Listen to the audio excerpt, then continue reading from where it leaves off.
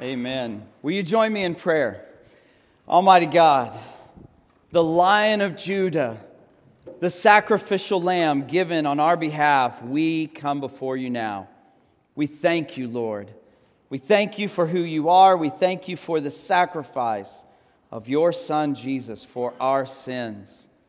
And we praise you for what all you've done, what all you're doing, and what all you're going to do, both in the life of this church and in the lives of each person that is part of this church body. We thank you so much. Lord, we lift up this morning to you. We have worshiped. We have prayed. And Lord, now we pray that you would open our hearts and our minds to your word, that you would change us to be more like you in all of our ways. Help us to learn to place you as King of our lives and to fully understand what your kingship, what your royalty calls of us. We thank you again, and we pray all of this in the name of our King, our Lord, our Savior, Jesus Christ. Amen. Good morning and welcome. I want you to take your Bibles or your apps or whatever you read on and turn to John chapter 1. John chapter 1. Now, if you don't have a Bible with you, we've got Bibles in the pews. Just grab one of those out of the back of the pew. If you're not familiar with where John is at, just turn to the table of contents in the beginning of your Bible. You're going to look for the big section called the New Testament. So in the New Testament, the book of John is in that section, and it is the fourth book in the New Testament. So just go to your table of contents, look for the section called the New Testament, go find the fourth book, the book of John, and turn to that page. John chapter 1 is where we'll be. By the way, if you don't have a Bible yourself, if you don't own one, please, we want everybody to have a Bible that they can have at their home, that they can read and study and reference. So if you would like a Bible, please take that Bible out of the pew at the end of the service and take it home with you. Let that be our gift to you this morning, because we want you to have a Bible. Now, I want to tell you about a day that my life changed. It was July 17th, 2004. I didn't sleep the night before at all. I was sweaty all day. I was a mess. I was a wreck. I barely ate most that day. I spent pretty much most of the day at the church, actually. That was when I was still working at First Baptist Church of Happy, Texas. And so I spent a good portion of my day there at the church. Actually spent a good portion of my day at the church in one single room. I had set the room up intentionally with lots of food and some things to entertain myself with, and some friends of mine that came to hang out with me, because I knew that I was going to be in this room pretty much all day. And so around 4 o'clock is when I really started getting truly nervous. You know when you have a big day and you kind of start getting sweaty and you get the shakes a little bit? That was me that day. About 4 o'clock, I was getting antsy. I was starting to breathe a little heavier, kind of shaky a little bit. And a little bit before 5 o'clock, I stepped out of that room in a tuxedo, and I made my way into the sanctuary where I stood at the front, and I married my beautiful wife. Biggest day of my life. And in that day, I committed my loyalty to her. And I didn't make any qualms about it. I made a commitment that day that she would be the one and only woman in my life moving forward. And I've kept that commitment. I've not been with any other woman. I've not done anything like that. My devotion is to her. My thoughts are on her. Of course, I have a devotion and a commitment that's higher than my wife, though, right? My commitment to Jesus Christ is far superior to my commitment to my wife. As a matter of fact, my commitment with my wife is influenced by my commitment to Jesus, isn't it? Wives, husbands, widows, widowers, you know what I'm talking about here. So we're going to talk about today your commitment, your loyalty to something. And so I want you to take your Bibles and look with me at John chapter 1. We're going to begin in verse 19. Verse 19. Now let me give you a recap as you're finding verse 19. We've been looking at the life of Jesus, and we will be looking at the life of Jesus for the next year. And we have gone through the process of seeing Jesus' birth foretold to multiple people. We have seen his birth and what happened around those circumstances. We've looked at what happened directly after and some people that visited him. And then we've looked at just last week that Jesus, as a boy of 12 years old, goes and goes and sees the temple for the first time as an adult. They were considered adults around 12 or 13 years of age. And we find out that Jesus longed to be in his Father's house. The moment he was eligible to be there, he stayed and spent extensive time in his Father's house because that's where he wanted to be. And now we fast forward to now his adulthood. And so look with me in verse 19. This is all about John the Baptist, which was going to lead us into something that John the Baptist does with Jesus. It says this, "Now this was John's testimony when the Jewish leaders in Jerusalem sent priests and Levites to ask him who he was. He did not fail to confess, but confessed freely, 'I am not the Messiah.' They asked him again, 'Then who are you? Are you Elijah?' He said, 'I am not.' 'Well, are you the prophet?' And he answered, 'No.' Finally, they said, 'Who are you? Give us an answer to take back to those who sent us. What do you say about yourself?' And John replied in the words of Isaiah the prophet, saying, 'I am the voice of one calling in the wilderness, make straight the way for the Lord.' Now the Pharisees who had been sent questioned him, 'Why then do you baptize if you are not the Messiah, nor Elijah, nor the prophet?' 'I baptize with water,' John replied, 'but among you stands one who you do not know. He is the one who comes after me, the straps of whose sandals I am not worthy to even untie.' This all happened at Bethany on the other side of the Jordan where John was baptizing." Now keep your fingers there because we're going to come back to this passage. We're not done yet. But I want you to notice something about John here. John is being approached by the religious leaders and they're asking him, "Who are you?" Well, let's back up. What is important about John? Well, John, we find out from some of the other Gospels that John was in the wilderness. He kind of was a rough, rugged man. He lived in the wilderness. He ate honey and bugs, locusts. He wore this tunic that was made of hair, and he wore a leather belt around. He was a manly man. And then he comes into the scene back towards Jerusalem, a little closer. He comes to the Jordan River, and he starts baptizing people. Now back then, baptism was only used by someone converting into something new. In the Jewish faith, the only times that someone was ritually dunked underwater and brought back up was in two separate occasions. The priests would do it before they went inside the temple to worship. Some of them would immerse their entire body and cleanse themselves. The second occurrence where that would happen is if a non-Israelite person, what the Bible calls Gentiles, if a non-Israelite person converted to the Israelite faith, then one of the things that they would do is go and be baptized. They would go and dunk their entire body underwater and come back up as a symbol of rejecting their old faith, their old ways, and embracing the ways of God.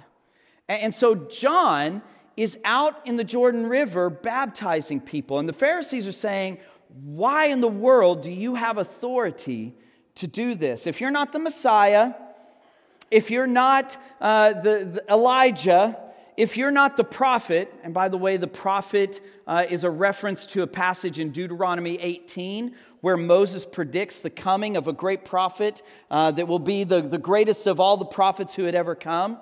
It's obviously a prophecy about the Messiah. And John denies that he's any of those. And so they're going, "Oh, how can you baptize then? What authority? Who are you?" And he said, "I'm a nobody. As a matter of fact, I'm so nobody-ish that what I'm doing is just a precursor to what the true one will come and do. I will baptize you with water, but he will baptize you with the Holy Spirit. He is so powerful, he is so great that I'm not even worthy to untie his sandals. The reference there is that if a wealthy person had been walking around the city, he would come home, and his servants, as he walked in the door, the first thing that happened is his servants would come to him, they would undo the buckles of his sandals, take them off, and they would wash his feet, because you walk around a dirty street all day in sandals, what are your feet going to look like? They're disgusting. And so your servants would come and they would wash your feet. John is saying, I'm not even worthy to do that. I'm lower than the servants of these wealthy people. I can't even take his sandals off. He's so high and mighty. He's so perfect. And so he continually points these religious leaders to Jesus. He never takes credit. He never talks about himself. He constantly points to Jesus. And Jesus hasn't even come on the scene yet.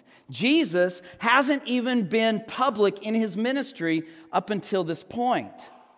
So, here's my big idea. I'm going to reference this throughout the morning. Here's my big idea for this morning. The thing I want you to go home and remember and think about and apply to your life all week and moving forward. And it's this: his royalty demands our loyalty.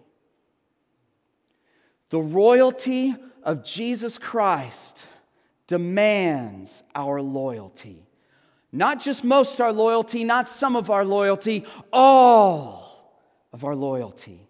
Everything we are should be looked at through the lens of the kingship of Jesus over our lives. So let's look at some more of this. Look with me in verse 29. Verse 29. So he's been having this conversation with the religious leaders, and look what he says here. The next day, John saw Jesus coming toward him and said, "Look, the Lamb of God who takes away the sins of the world. This is the one I meant when I said, a man who comes after me has surpassed me because he was before me. I myself did not know him, but the reason I came baptizing with water was that he might be revealed to Israel." Then John gave this testimony. "I saw the Spirit come down from heaven as a dove and remain on him.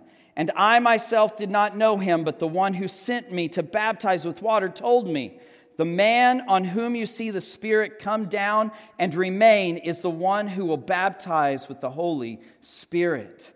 I have seen and I testify that this is God's chosen one." So verse 29, John sees Jesus coming, and what does he say? He says, "Look, the Lamb of God." The Lamb of God. We actually just sang about the Lamb of God. Worthy is the Lamb. The Lamb of God. What was a lamb back then? What was the symbolism? Well, the most important ritual that the Israelites observed was the honoring the Passover meal. Outside of their sacrifices, which I'll come to in just a moment, the Passover was the biggest thing that they did year in and year out. Now, what was the main central piece of the Passover? It was a lamb. A perfect lamb without blemish. Why? Because if you go back to the book of Exodus, if you read Exodus 1 through 19, you go and read the book of Exodus, it tells you all about the journey of the Israelites as they go through Pharaoh not setting them free, and God bringing the plagues. Well, the last plague was the plague of the firstborn son. And before the plague came, God sent a message through Moses and Aaron to tell the people, take a lamb tonight, slaughter it, prepare it, take its blood, and put the blood over your doorposts. And when that blood goes over the doorpost, that blood will be a covering, will be a symbol to the death angel that's coming. And that angel, when it sees the blood shed on your doorpost, that angel will pass your house by, and those inside will be saved. And sure enough, that's exactly what happens in the book of Exodus. And so the Passover lamb was huge to them. It was a major element in their celebration of Passover. But what's the symbolism there? Well, of course, we see it now through Jesus. Jesus shed his blood, which covers us. And we're no longer subject to eternal death, but we receive eternal life. He's the perfect sacrificial Passover lamb. But something else about the lamb. The lambs, during Jesus' day, a lamb was offered every morning and every evening, every day throughout the year. And those lambs being sacrificed were for the sins of the people of Israel. And so they were sacrificing lambs twice a day. And so when John says, "Look, the Lamb of God," what is he saying? He is predicting the sacrifice of the Savior, of the one who will perfectly cleanse our sins with his perfect sacrifice, with his blood. You see, here's an interesting part that I want you to think about. In Jesus' day, when you went to go celebrate the Passover or you brought a lamb to be sacrificed at the temple, you were bringing that lamb to cover your sins. You were saying, "Here is my lamb without blemish so that you can sacrifice it so that I can be forgiven." But with Jesus, it's God coming to us and saying, "Here's my completely perfect lamb to be sacrificed for you on your behalf." You see the difference? There's nothing that you and I could do. There's no perfect blemish-free lamb that we could offer that would bring us salvation. We needed God to bring his lamb. We needed God to sacrifice his perfect lamb. And who was his perfect lamb? It was God. Jesus Christ, the Son of God himself, the second person of the Trinity. That's what we needed because we couldn't do it on our own. See, this was his lamb. It was not a lamb, it was the lamb. And it's interesting because if you go and read Revelation chapter 5, it talks about the king, the Lion of the tribe of Judah, but then there's a shift. So I'm going to read you Revelation 5, and this is verses 5 and 6. Revelation 5, verses 5 and 6. It says this, "And one of the elders said to me, 'Weep no more. Behold, the Lion of the tribe of Judah, the Root of David, has conquered, so that he can open the scroll and its 7 seals. And between the throne and the 4 living creatures and among the elders, I saw a lamb standing, as though it had been slain, with 7 horns and 7 eyes, which are the 7 spirits of God sent into the earth." The elder, because John, the writer of Revelation, John's upset because he doesn't see how things are going to go well in the predictions that he's seeing. And then one of the elders walks up and he goes, wait, don't worry, there's the Lion of the tribe of Judah, the Root of David. He's building this picture of this conqueror, this king, because those were the predictions given in the Old Testament, that he would be like a lion, that he would be from the root of David. It's imagery that's pointing people to the kingship of Jesus. But then, when John looks over, what does he see? He sees a lamb. He doesn't see a roaring lion. He sees a lamb that's bloodied from being sacrificed. Jesus gave everything for you. Jesus gave his life. Jesus suffered for you so that he could not just save you from your sins, but so that he could be king of your life. His royalty demands our loyalty. Now, John alluded John the Baptist alluded to there being a baptism, and that God had told him, had prophesied to him, that the one whom he saw, a dove, the Holy Spirit, come down and rest upon, then that was the Messiah. So listen to what Matthew chapter 3, verses 13 through 17 says. This is Matthew's account of the baptism of Jesus. Look at what it says here. When Jesus came from Galilee to the Jordan to John to be baptized by him, John would have prevented him, saying, I need to be baptized by you, and do you come to me? But Jesus answered him, let this be so now, for it is fitting for us to fulfill all righteousness. And then John consented.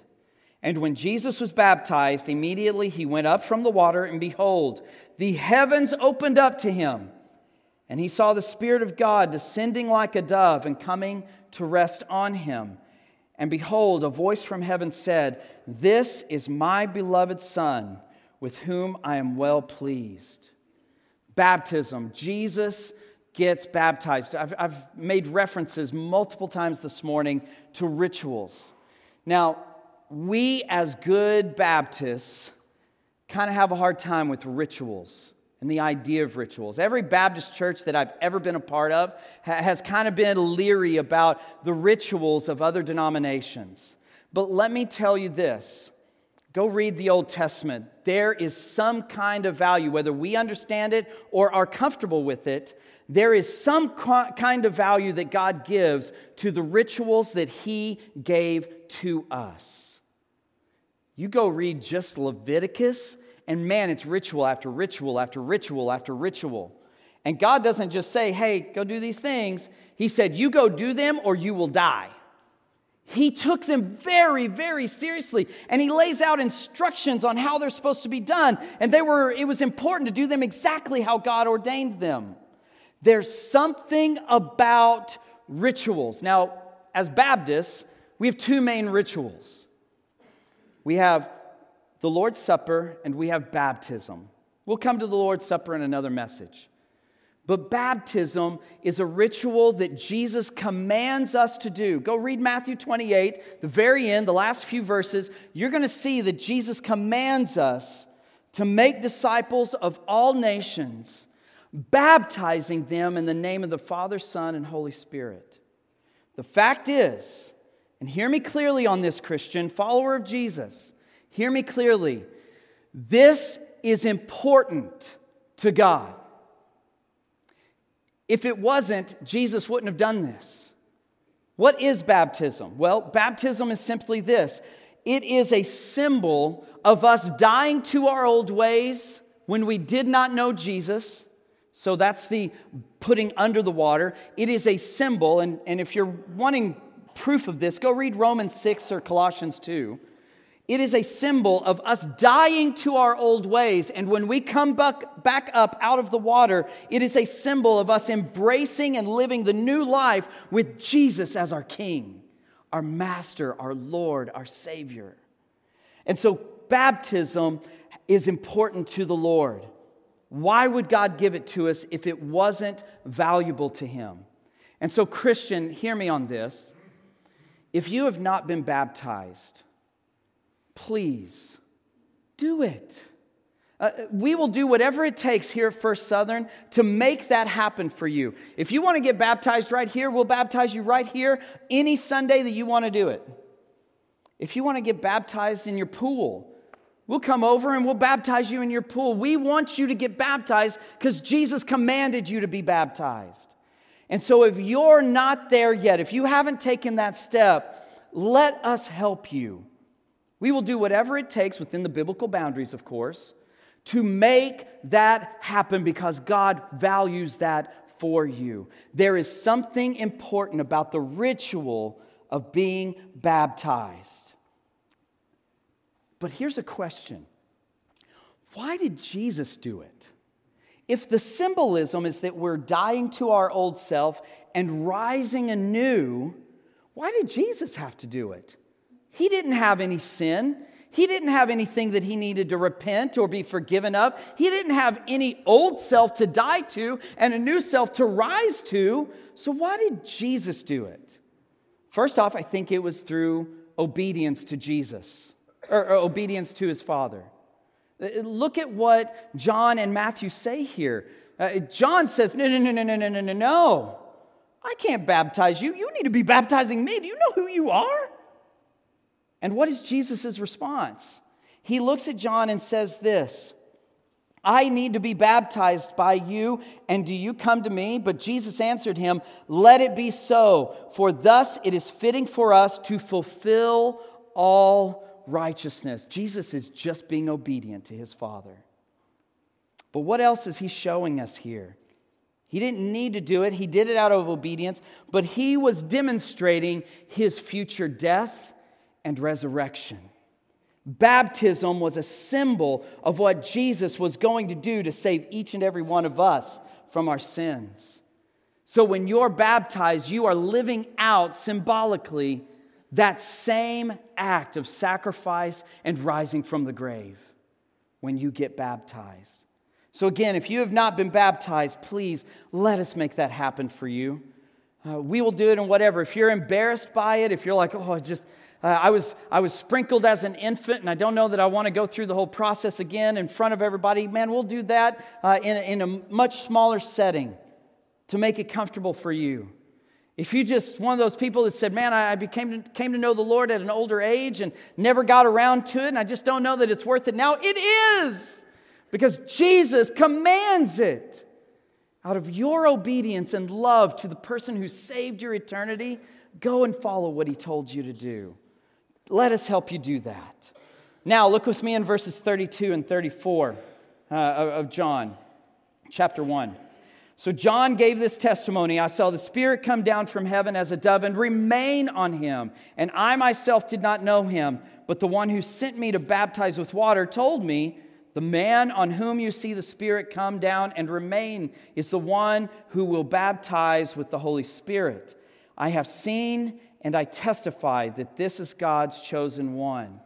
You see, the Holy Spirit descended and rested upon Jesus. Up until this point, the Holy Spirit would come and go from a person's life. The Old Testament speaks about how the Holy Spirit would come and rest on a person for a job, and then when the job was done, when what God had for that person was completed, the Holy Spirit would go. There was no permanent dwelling of the Holy Spirit in someone's life like we have today. That doesn't come along until after Jesus. Jesus, being the Son of God, is the first person that had the Holy Spirit rest upon him permanently. And that is a promise to each and every one of us. That when you become a follower of Jesus, when you make him Lord and Master and Savior of your life, he will give you the Holy Spirit. And this was God's sign to John of the coming Messiah. So let me come back to my big idea. His royalty demands our loyalty. What area of your life have you not brought into loyalty to his kingship? What area, what aspect of your being or your life has not become submitted to him as your king? Let me give some examples. Your physical body is supposed to be his. It no longer belongs to you when you become a follower of Jesus. Your body becomes righteously part of Jesus. And he calls you to use your body for his purposes. The big glaring one that the Bible talks about, especially in 1 Corinthians 6, is sexual immorality. We are called to live pure, holy lives through our physical bodies. Another example, your safety. Guys, let me crush a dream here. God never guarantees your physical safety. God guarantees your spiritual security and safety, but he never guarantees your physical safety. And we are so spoiled here in America where we don't have to worry about our physical safety in our faith, but there are people all over the world. Since Jesus came, there have been people all over the world who have died because of their faith. Your safety needs to be put into submission under Jesus' kingship. Because let me be honest with you, some of you in this room may be called to go to a dangerous area for the gospel of Jesus Christ. Some of you may be called to go and do something dangerous for Him. Your physical safety is not guaranteed. Guys, it's never guaranteed. Another example, your thoughts and your emotions. Jesus taught on this a lot, and let me be very frank with you here. Here in a couple months, we're going to get into some stuff that Jesus teaches that are going to step on toes. But a lot of what He teaches about has to do with our thoughts and our emotions, the way we live our lives through our thinking. For example, have you placed your lust, your anger, your pride, your divisiveness, your prejudice, or your jealousy? Have you placed all of those into submission under the kingship of Jesus? Because they don't belong to you. They belong to Him. Every thought you think and every emotion you feel should be brought under submission to the kingship of Jesus Christ. What about your time and your obedience? We fill our time up a lot as Americans. But do we fill our time with time that's focused on our Savior, on our King? Lastly, our selfishness. Is your selfishness being submitted to His kingship? Because when you become a follower of Jesus, it's no longer about you, it's all about Him. Everything you do, everything you say, everything you think and feel, everything you own is to the kingship of Jesus Christ. And has that been submitted to Him? You see, Jesus is our King. He is the Lion of the tribe of Judah, the Root of Jesse, the Lamb of God. He gave everything so that we could be saved. Will you accept that salvation and live your life realizing that that requires a submission of all you to Him? He alone rules, not us. He alone commands, not us. He alone directs, not us. So what area of your life have you not given to Him?